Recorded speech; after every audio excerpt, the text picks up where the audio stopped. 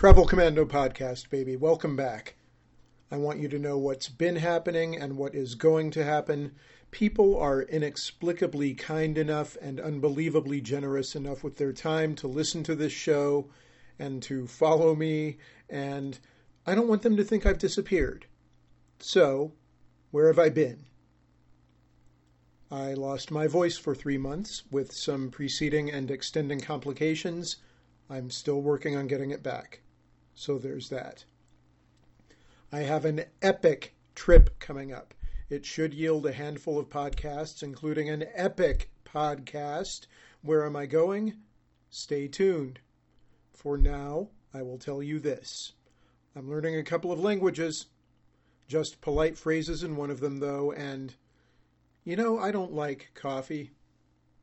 I can eat some coffee-flavored things, but I don't even really dig on that. Where I'm going, I'll try the coffee. Hell yeah.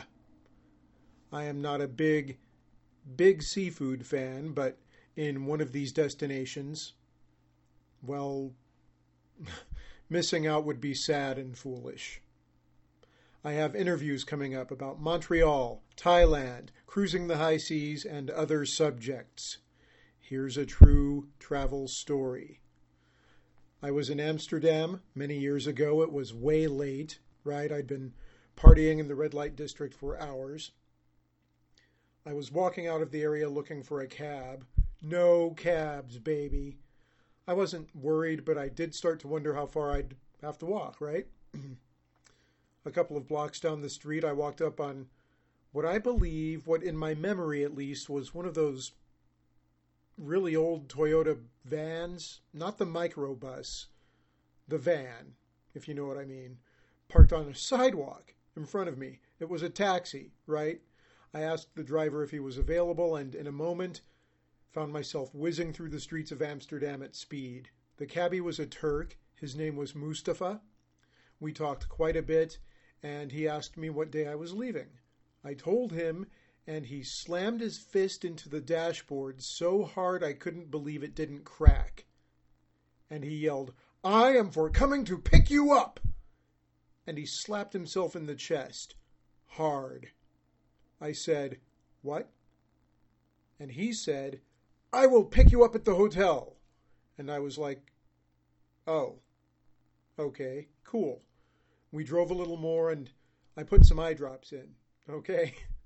And then Mustafa slapped the snot out of me, by which I mean he threw his arm across my chest and slammed me back into the seat back.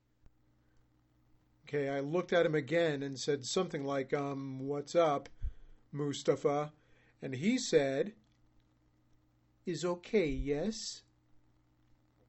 I was bewildered. And then I remembered sitting next to Ralph Macchio's doppelganger a few days before and getting grilled by him about using eye drops. Nobody there did it. I wear contact lenses. What am I going to do? But it sinks in that Mustafa didn't see me use the eye drops. Mustafa thought I had burst into tears in his cab for no good reason at all. Is okay, yes? Now that's a good cabbie and a good dude. Don't forget about the Travel Commando Instagram page. I've been losing a lot of followers because I haven't been able to do anything cool lately or to podcast. Mahalo if you follow, baby. Travel Commando tip. If you have dreams of going to a foreign land someday, start learning the language now. Travel Commando tip. Fly privately if you can. I'm not saying that I can. This is an indictment of some major American airlines. Travel Commando tip. Slim down your carry-on. Okay? Pack your carry-on well and memorize the layout. You'll take up less space and you'll travel more efficiently. So during my time off, I've had a little bit of listener mail stacking up. Not a lot, but I do have a little. And I chose this piece of correspondence because very recently I visited Fremont Street for the first time in several years. Candace has asked about the Fremont Street experience in Las Vegas. She wrote, "Sup, Travel Commando." She actually wrote it that way. I'm going to Las Vegas for 2 days with some friends. Is it worth our time to go to Fremont Street? Um, yeah, yeah, you should go. What a wild place. Um, it is important to remember that this is a nighttime attraction. And is that even the right word? Attraction? How does one describe Fremont Street? It's a show, it's an attraction, it's an event, it's a freak show, it's a carnival, it's a party. You'll see plenty of street performers, maybe some fire twirlers, celebrity impersonators, fire eaters, magicians. However, a few of these people are not actual performers, Candace. They are performing at performing, all right? As I explained to a young woman in our party, there is a fine line between street performance and homeless people exercising. Prepare to have your eyes dazzled, though. There is neon all over everything, and it's all blinking and moving. Every wall is a rolling script in illumination, a million different kinds of light bulbs, neon tubing, and blinking, flashing fixture will graciously assault your optic nerves and make your brain buzz for hours. A canopy, runs the length of Fremont Street and covers it.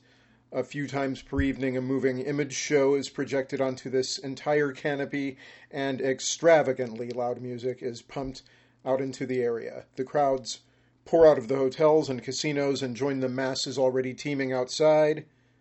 Zip lines, run the length of the canopy, and throughout the evening, individuals and groups will soar over your head. They will appear out of nowhere and disappear into the horizon. Everything is turned up to 11. Okay? Every type of person on the planet is there. You may see some skin. There were women who were nearly nude, who looked great and knew it. And there were women and men who were nearly nude, looked awful and should have known it. Actually, some of them clearly did know it. That was their thing.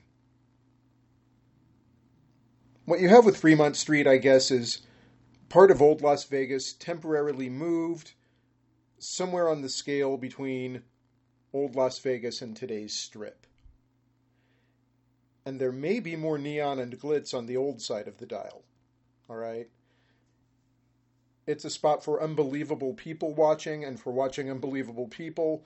But keep in mind, no matter how normal you think you are, you will be watched by others as well. Okay? You will find food and drinks. Don't worry about getting down there hungry or thirsty. Restaurants and bars... You have to see it to know what I mean, but restaurants and bars spill out onto the sidewalks. If you want drinks, you'll find them in every conceivable form, in every type of container, across a huge variety. And it's still Las Vegas. You can consume all of it publicly while you're walking around and enjoying the show. There's quite a lot of food from which to choose, and if you are among the... I'll say, if you're the anything deep fried type, you are home. The Fremont Street experience is seemingly the home of about 9,000 souvenir shops, so if you want to pick up any trinkets for yourself or for others, you're all set there as well. So there you go, Candace. I hope you and your friends have a great time.